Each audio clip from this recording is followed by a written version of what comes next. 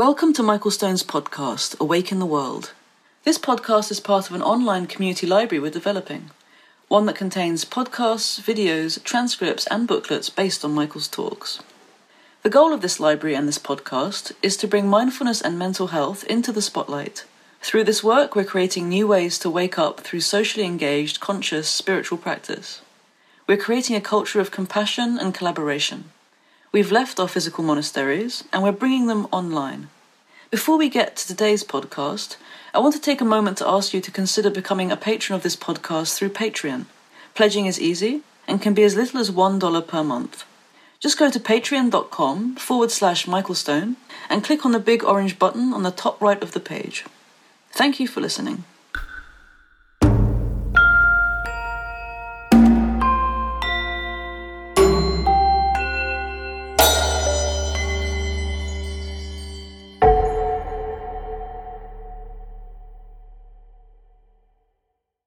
Because this is our last time together, and I'm thinking about the story of the Buddha's death.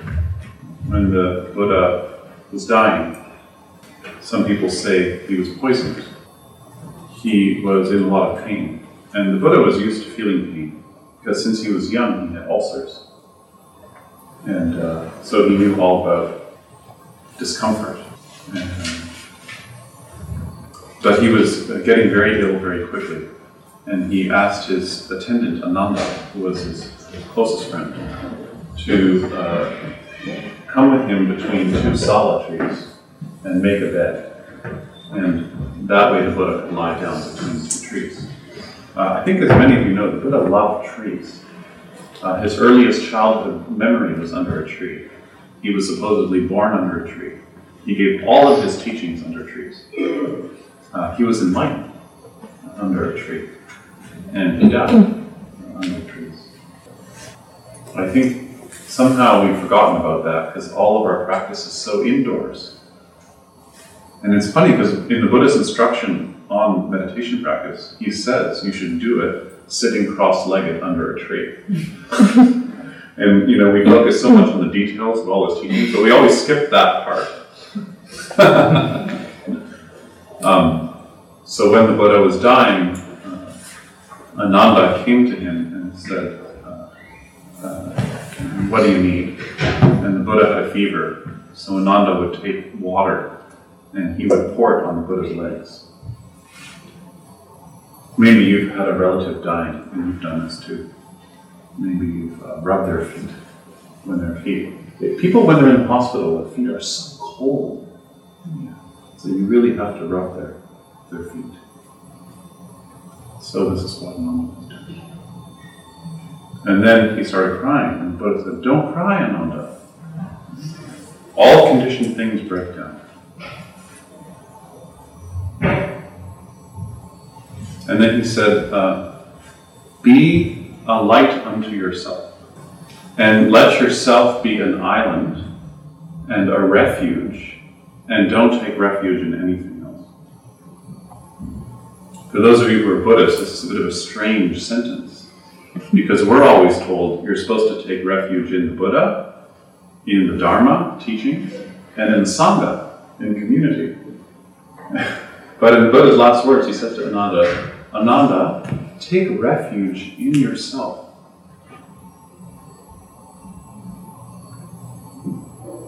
Which I would translate as, know that you're home. That your home is not separate from who you are. I like the word refuge. It's where you get the word fugitive. And refuge is to return. The fugitive comes home again. The part of us that we've been talking about class after class that's running away. Maybe you're even seeing it right now. Comes home again.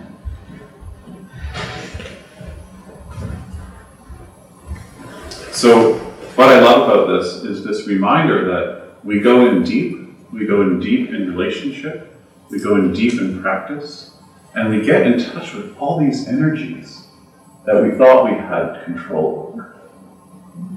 We get in touch with anger. We get in touch with joy. We get in touch with peace. Our sexual energy, our fears, learning how to be with all these energies, but with integrity and with peace, with creativity and not with reactivity, with responsiveness and not unconsciousness. And then the last thing the Buddha says is, all conditioned things break down. And as we learned a few days ago in dependent origination, everything is a conditioned thing, which means everything breaks down. Tread the path with care. And those are his last words. So whenever there's an ending of some kind, I always think of these words. They're also a reminder that there's two sides to this practice. One side is the insight side, which is really looking deeply at our lives to really see what they're made of and how they happen. And the other side of practice is the heart side, compassionate side. And we need both.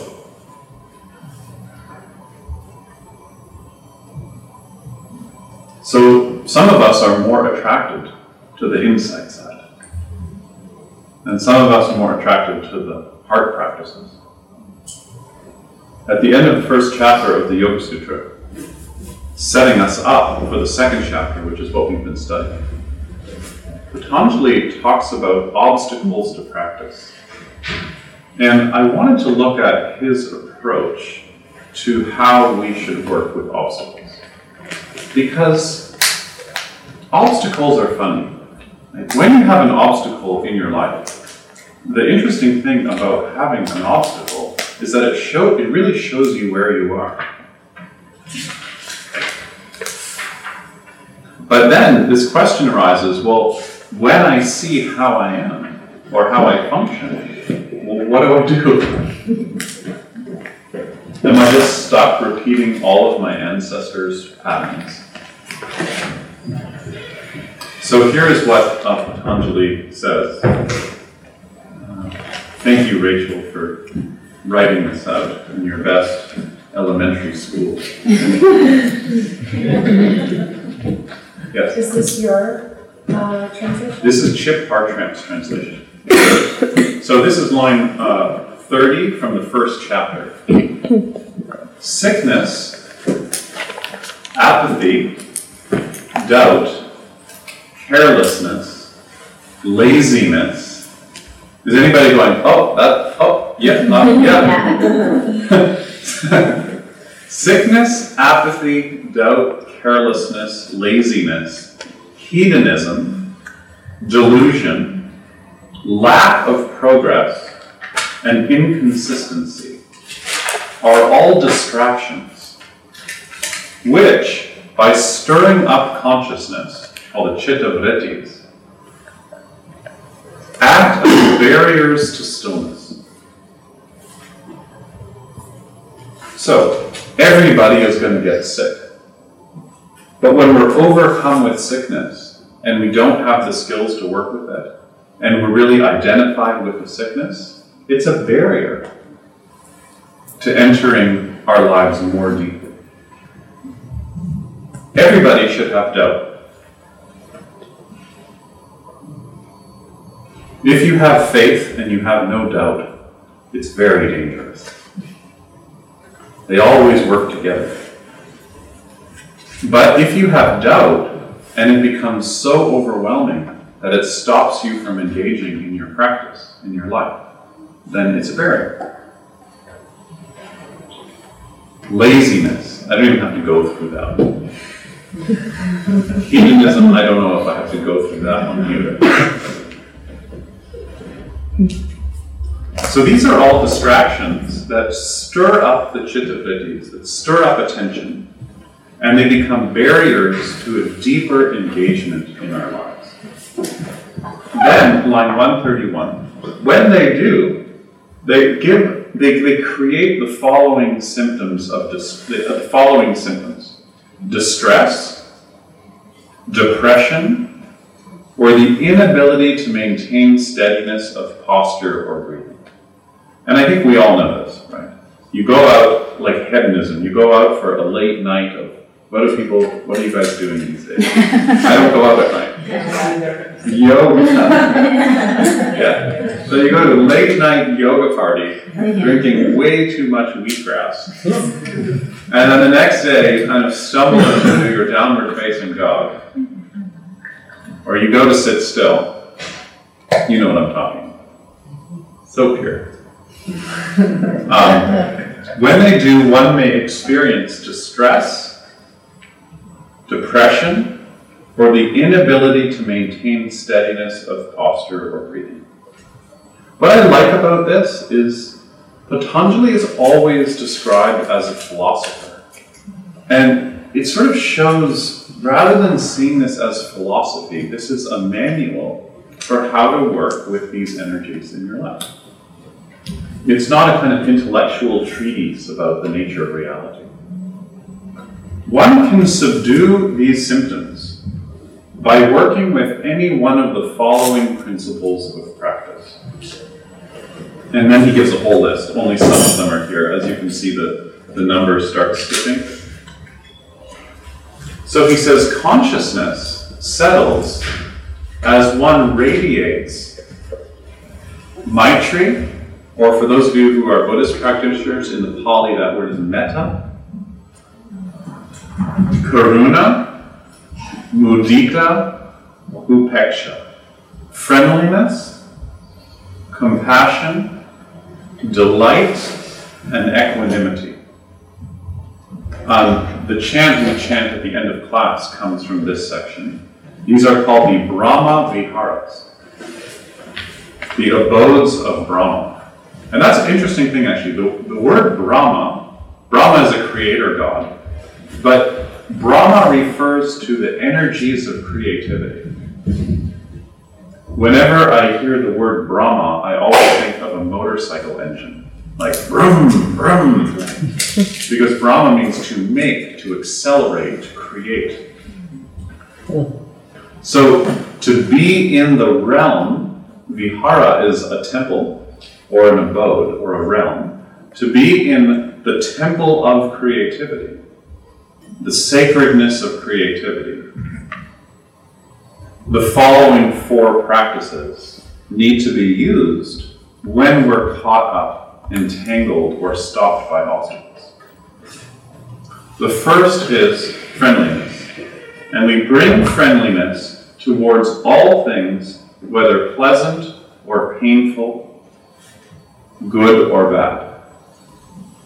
Whether they're sukha or dukkha, sweet or painful.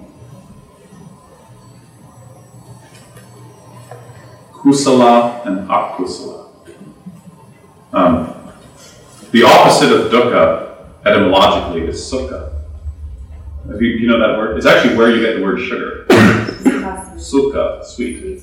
Yeah, sukha.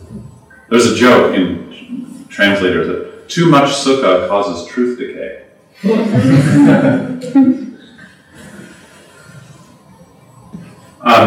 So let's talk a little bit about self-judgment. That's a big obstacle that comes up in practice. Maybe that's the one that flattens meditation practice into a long plateau. I think that's hard to recover from. Is when you sit and you don't even see that whatever's arising, you're looking at from a negative space. Because usually what happens when self-judgment is very strong is that we see it and then we judge it. You see? And we think, oh, I'm being mindful of self-judgment, but actually you're judging the self-judgment because that's your default. So when you see something in yourself that's hard to look at, and the whole process of spiritual practice, the whole path of relationship, is looking at things in us that are sometimes really hard to deal with.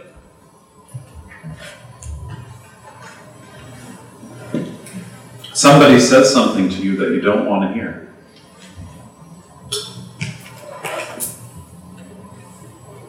How do you not turn it inward or turn it against them? How do you not swallow it or spit it out? Well, you start with friendliness. That's why I was talking about this ancestor practice, of thinking of the samskaras as ancestors.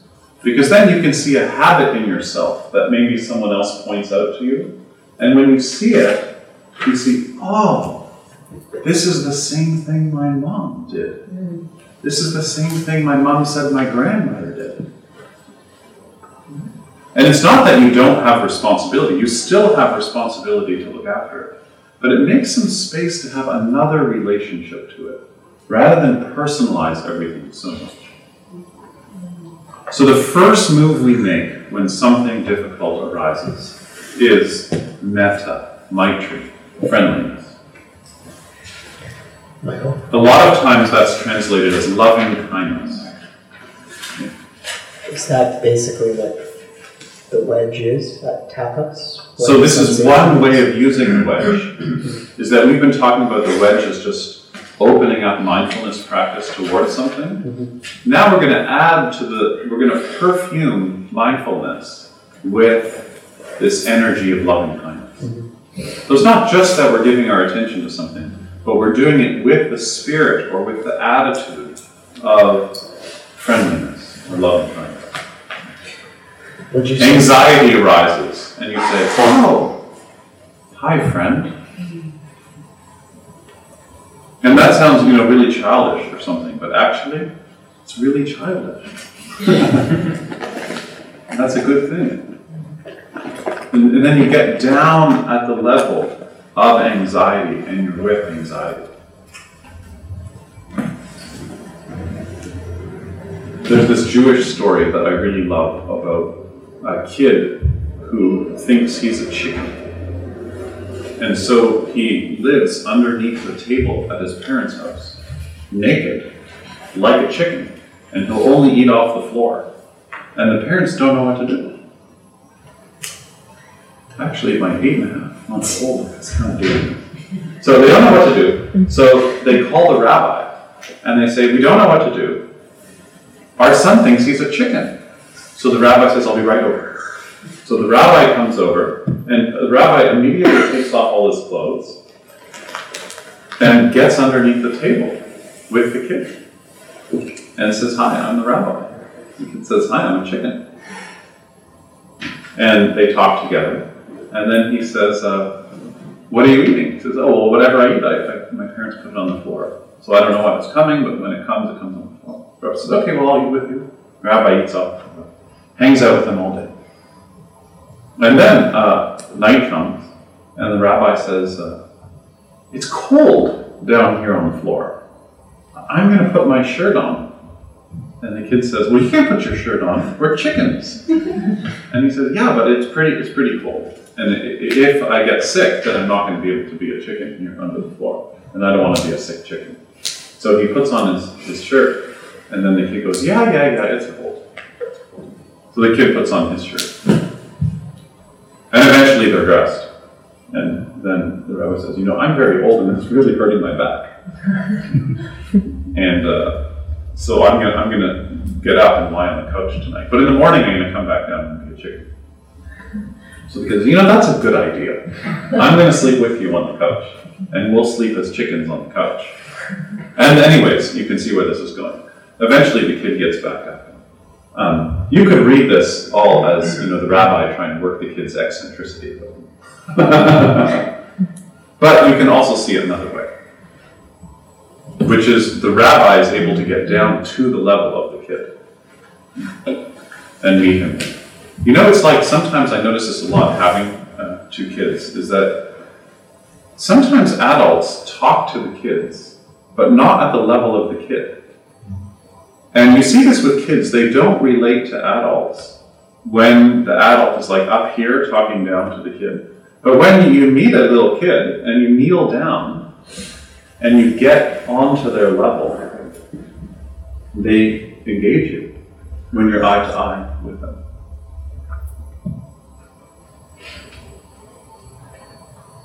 So this is what Maitri is all about. When something's arising, you create the space of friendliness So you can say, here, come sit down at this table. It's like you're a really good host. You say, oh, my body is going to be the dwelling place. And I'm going to be a good host. And whatever arises, I'm going to let it in with this attitude of friendliness. And then to bring in compassion. Compassion is a beautiful word in English. I think it's one of the few English words much better than the Sanskrit word. Because calm means together, and passion comes from the word pathos, which means suffering. So compassion means suffering together. If there's friendliness, then you can be with others who are also wounded like you.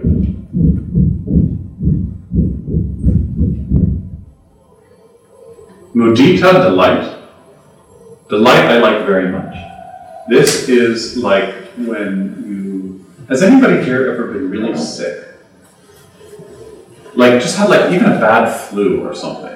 And you're just in bed, you think you're going to die, whatever. And then, one day you get out of bed, you go downstairs, you walk out of the house, and the world is like, it's incredible. The air, the trees, the birds. Has anyone had this experience? Where suddenly everything is just so delightful. And meanwhile, you've just lost 10 pounds and, you look awful and you haven't shaved your whatever.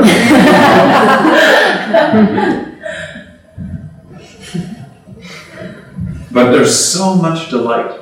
And the delight is beautiful because it has nothing to do with you. It's just this sense that our lives are so precious. I feel that way sometimes when we're not far from University Avenue. And for those of you who don't live in Toronto, which is many of you, University Avenue is where all the hospitals are in downtown. Most of the hospitals are in downtown. And I've walked out of some of those hospitals after a friend's birth. I've walked out after a relative's death. I've walked out after visiting a friend who is having surgery. I've walked out after a student who's died. And so I have this association, university is what you walk out into and experience this sense of wonder. How is all this still going on? So this is what's meant by delight. Even though this is really hard, thankful actually that this is happening. Because even though I don't want to look at it, or even though this process has been really painful, this is actually working my heart into a more resilient state. Even though some part of me doesn't want to change. I always think that you should always have some resistance in your practice. Because if there's resistance in your practice, it's a sign that change is happening. Because some part of us is always resistant to change. And when there's no resistance at all, there can be phases like that. But usually when there's no resistance for a long time, probably nothing's changing. Upeksha means equanimity. So this is the practice of being able to meet what's arising with stability, with steadiness.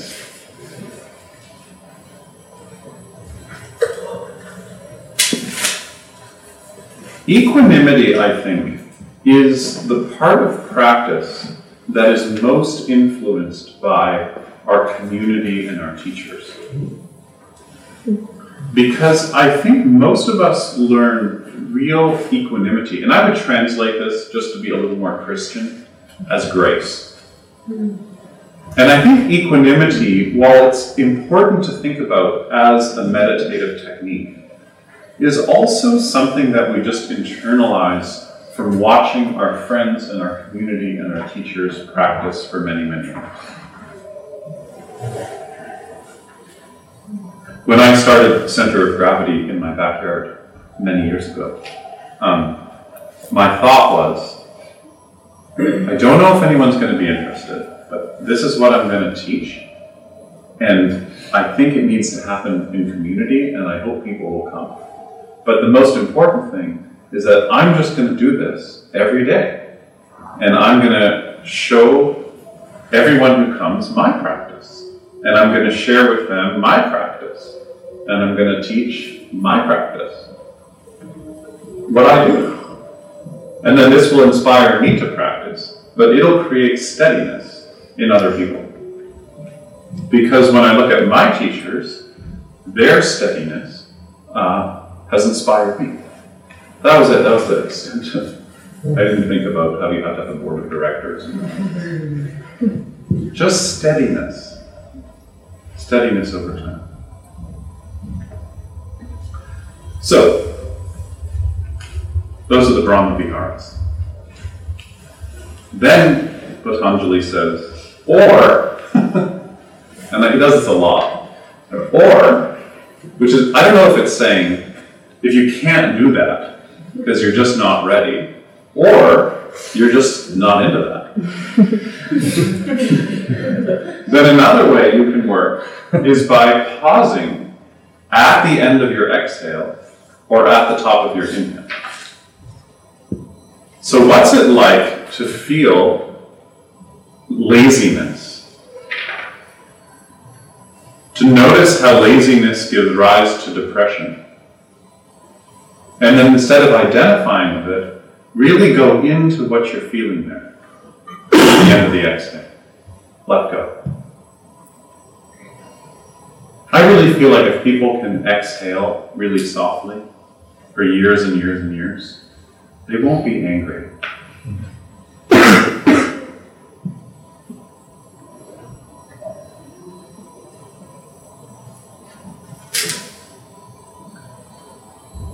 Or by steadily observing as new sensations materialize.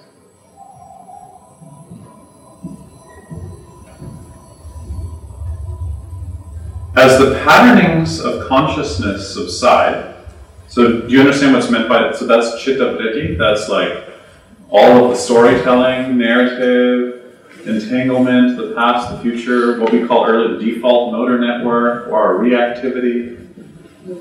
As the patternings of consciousness subside, a new way of seeing arises called samapati, translated here as coalescence. And it saturates our attention like a jewel. Imagine a jewel shining behind attention. And the jewel reflects equally whatever lies before it, whether subject, object, or the act of perceiving. Do you remember the triangle I drew? There's a sense organ, a sense object, and consciousness. So this is asking you to visualize that when the sense organ and sense object and consciousness settle, it seems like there is a clear seeing, like a jewel or a mirror, that can look at the subject, the object, or the act of perception, but doesn't get stirred up. It's like a lake. Imagine a lake that's perfectly still, and then the geese fly overhead, and then the geese are perfectly mirrored in the lake. The lake doesn't say, oh, are those Canada geese? Oh, I wish I could hunt one of those and eat it. It just mirrors what moves over the lake. Or sometimes the lake is all choppy and you look at the lake and the geese are all fractals or they're broken up. Right? You can't actually see the geese move over the lake because the lake's all stirred up. So as consciousness settles, a clear way of seeing called samapati arises, which is what we often call awareness.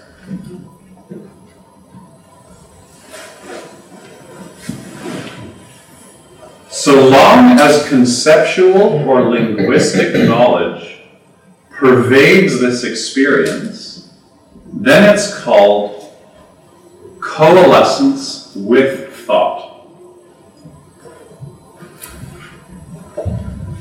Should I move over?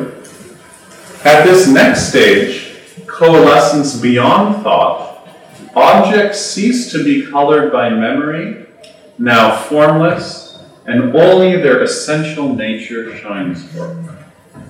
Now you can see here how words start getting very problematic when you try to talk about these states of practice. Because as soon as I say, as the pattern of consciousness settles, behind it, awareness is watching, it's so easy then to go, oh, awareness, that's a thing. So that's why in his definition of awareness, which you also find in this, if you look at the Sanskrit, he uses the term swarupa shunya, empty of self-form. That awareness is not a thing. So there's awaring happening. Awaring is happening, not stirred up, not reactive. And the first stage of that is when there's awareness, but there's still some conceptuality. It still feels like it's happening to me. That is coalescence with thought. And then sometimes language dissolves and there's just what's happening. No subject, no object. This is called samapati beyond thought, where objects, so let's think of an object. Sadness is no longer colored by memory. It's formless, and only its essential nature shines forth. It's purity. It's sacredness.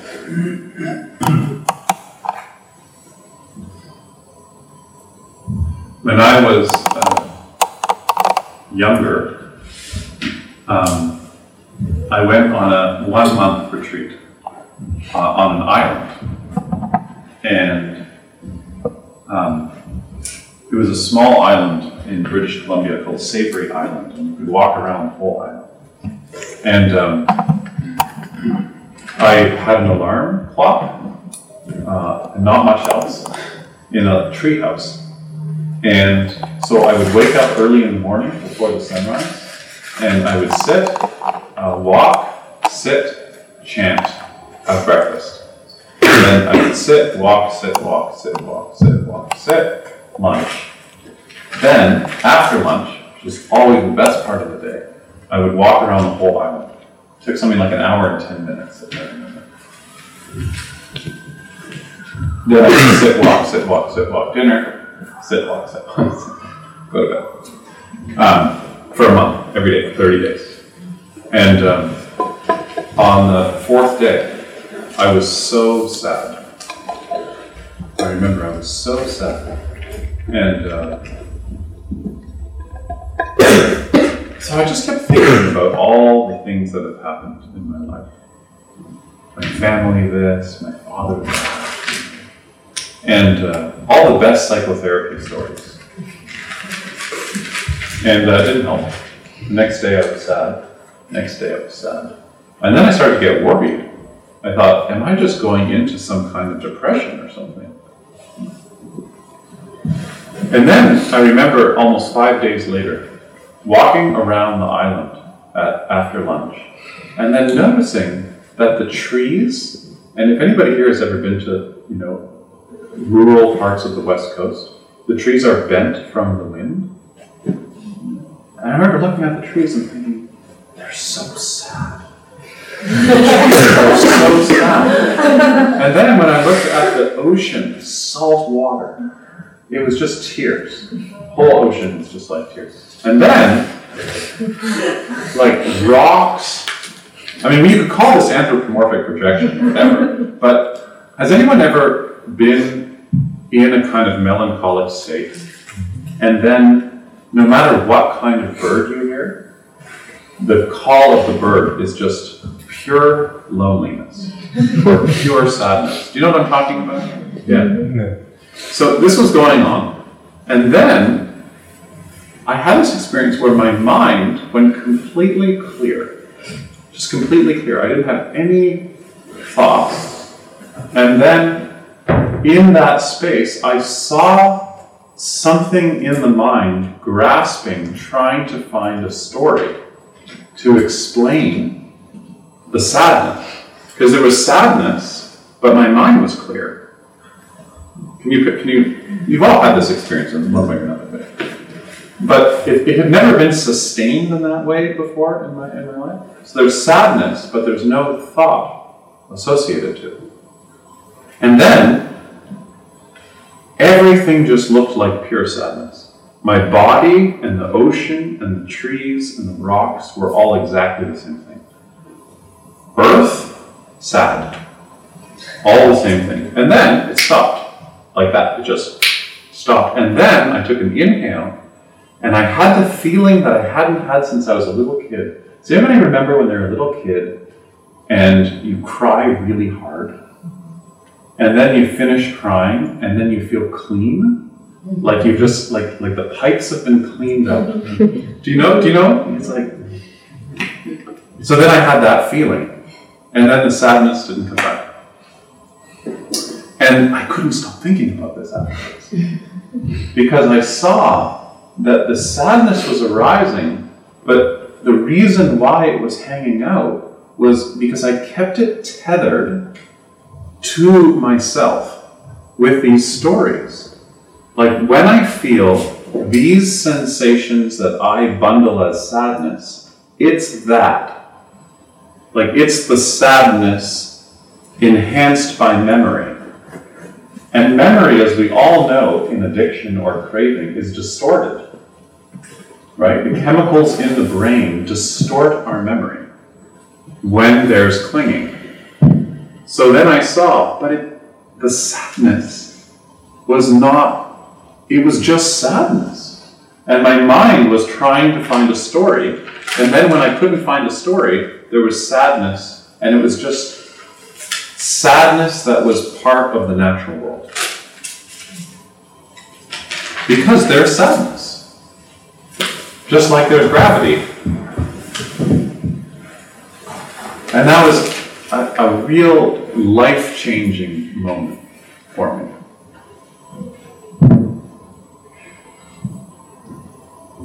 How can we feel what we feel? It's like a great victory when you can feel a feeling and it's just a feeling. It's not the whole drama of me. So, this is all to say, we need to do both things. We need to use our great Western psychological tradition to be able to recognize patterns that we repeat that we can't see. And mostly those patterns come out in relationship.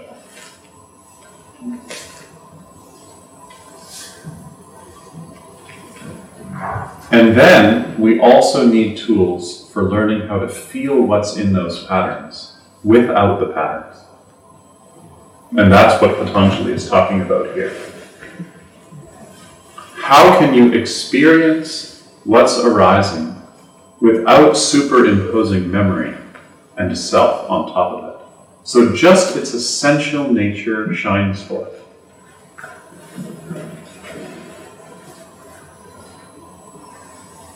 And what's its essential nature?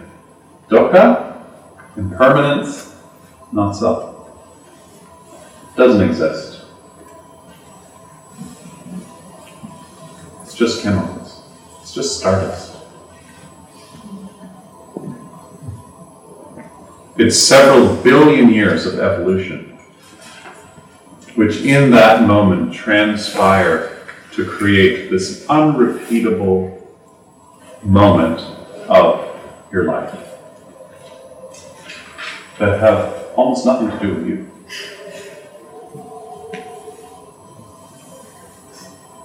And how do you get that insight? Well, it begins with friendliness. You know this saying that the Quakers use, God doesn't give you too much to handle?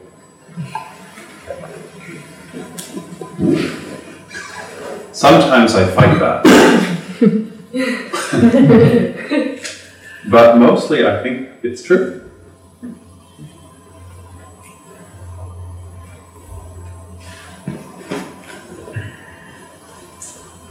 So, are there any questions about this? Or comments before we wrap up this session?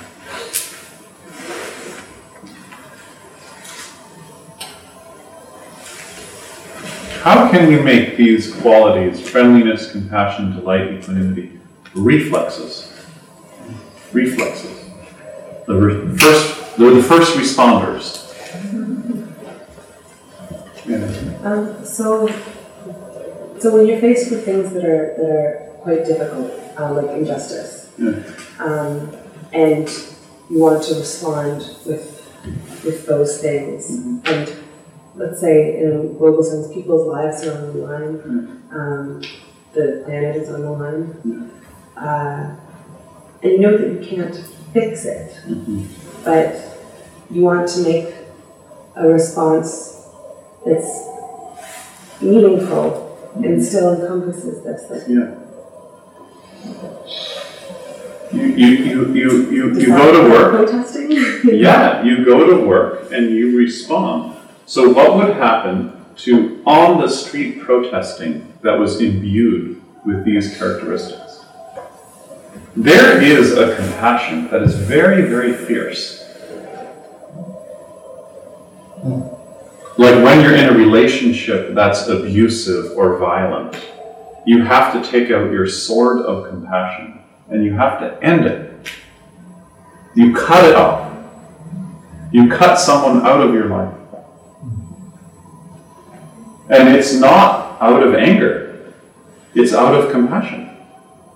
Maybe the compassion is for the other person. I'm not going to enable them anymore.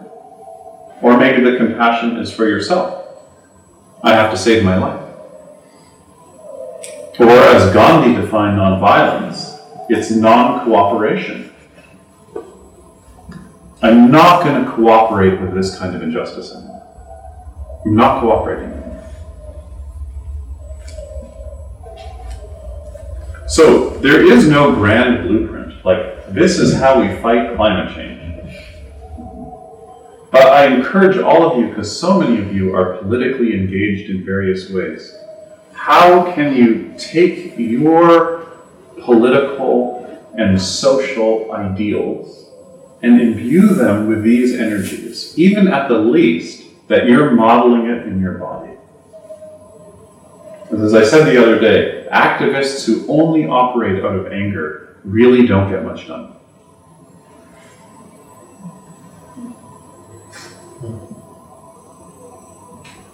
And also, when we're taking action that's very strong and clear and swift, usually it's coming out of friendliness. But the friendliness on behalf of what doesn't have a voice. Like real nonviolence is about taking action on behalf of what does not have the ability to speak. The parts of our culture that are repressed, trees, land, rivers in Alberta, they don't have a voice. So out of our compassion for them and our delight in them, we can take a swift form of action. So these are some ways to think about it. I wish I could just give you the right samskara.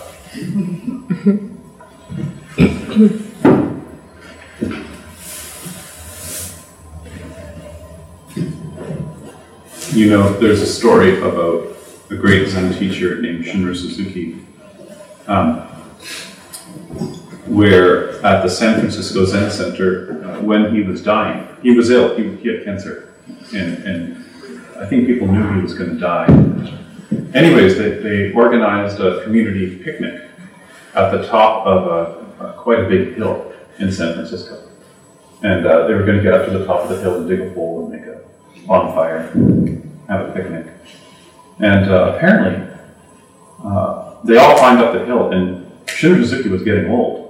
And it was really hard for him to climb up the hill and get up there. And then when he got to the top, somebody said, "We forgot the shovel in someone's car." So immediately he turned around and started walking back down. Went and got the shovel. Came back up. I've always loved that story. He didn't think about it. He just immediately went and got the shovel. There's another story about him where he got invited to give a lecture in Boston. And for some reason there was some miscommunication and he arrived a day early. And nobody picked him up from the airport. So he took the taxi to the Zen Center, and when he got there, everybody was like cleaning, setting up chairs, preparing for his arrival. And so apparently he just walked in the door, nobody noticed, and he just started cleaning and sweeping and getting ready for his arrival.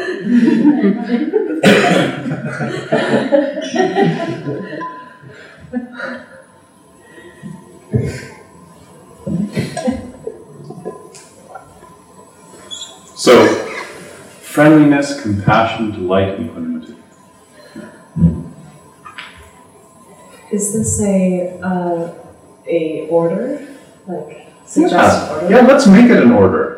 No, I mean like, to begin with. Because I feel like when I look at it, I just feel like compassion comes first. Like compassion is the doorway to friendliness, and then delight, and then being. Sure, you can think about it that way. If I were to think about it as a sequence, I would think that friendliness is what's opening the door. Yeah. And compassion is what comes in the door. Okay, I see it. You know, but if you see it the other way, then we can fight about it.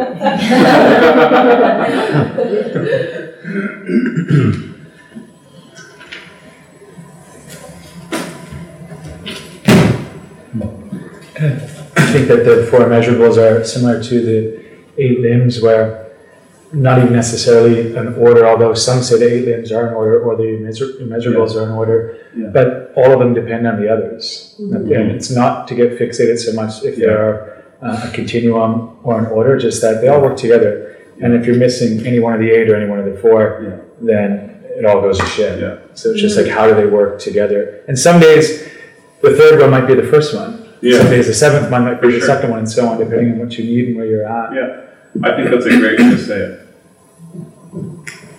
In the Buddhist tradition, mudita is translated usually as sympathetic joy. Sympathetic joy. You could try this just in our community, you know.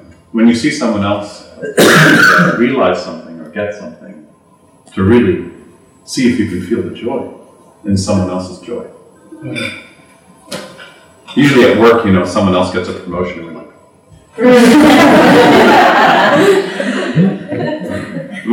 my younger brother, who some of you might know, is a really great musician, and he always says, whenever we get together, we always share music, and then I sometimes share with him people who play some of the instruments he plays. And he always hates it. and he says, you know, don't you know, like musicians hate anyone who makes anything like what they're making.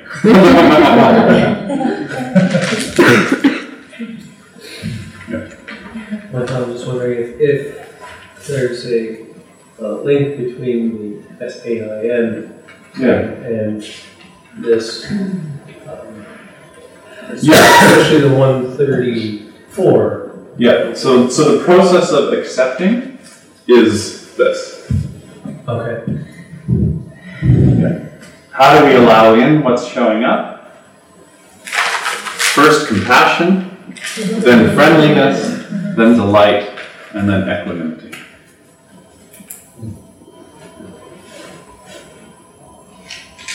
So I think, as all of you know, we could take the text that we're just skimming and go so much deeper. And we could look more deeply at all of these practices because, for example, really exploring what happens when you go to the end of your exhale is quite fascinating.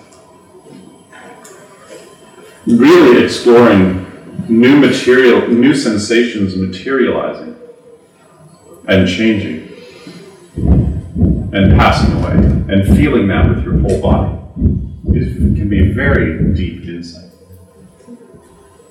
But what I wanted to end on, because we've been looking so technically at how our mental apparatus works, is just that the qualities that are being cultivated in our practice are all geared towards deeper and deeper realization of not self,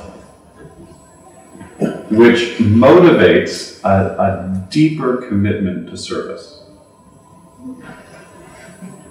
Because emptiness in action is ethics. The response to seeing that you are not the center of the world is service.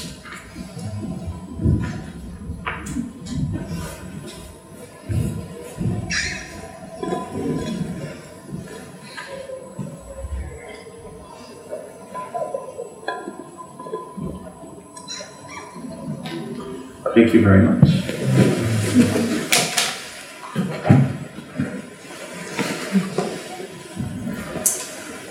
Let's take a break for 10 minutes.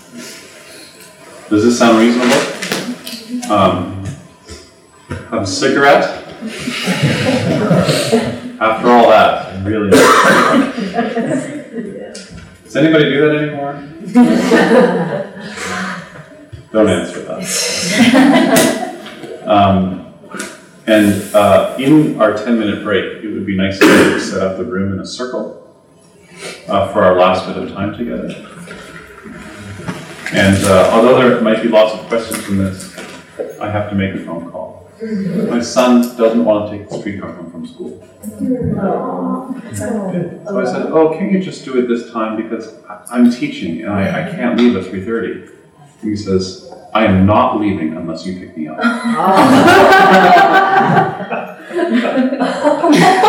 So I have to call him.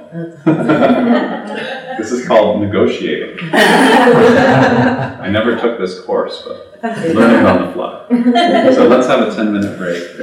I'm going to have a cigarette and talk to you.